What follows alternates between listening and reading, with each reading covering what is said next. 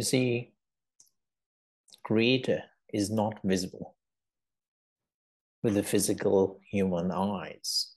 With the physical eyes, you cannot see Creator in a million years or billion years. Creator is the finest energy in the universe. And to see Creator is a very difficult thing to do. You can only see Creator from the quantum level.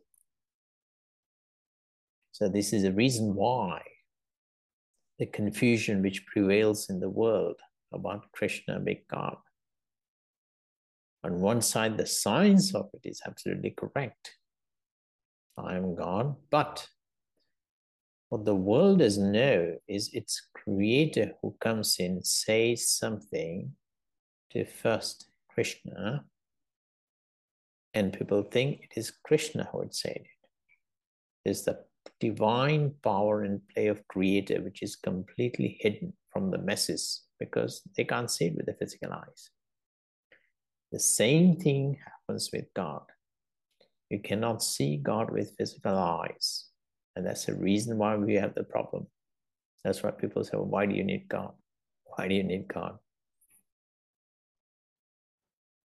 So even when God comes in for something to the first Krishna, the human beings cannot see that. The only person who can see that and feel that presence of Creator or God is Krishna. Was given the most beautiful divine knowledge by Creator of I am God. Of I am God. This profound statement was shared by Krishna as the first person on earth. And there is a beautiful science behind it, albeit quantum science.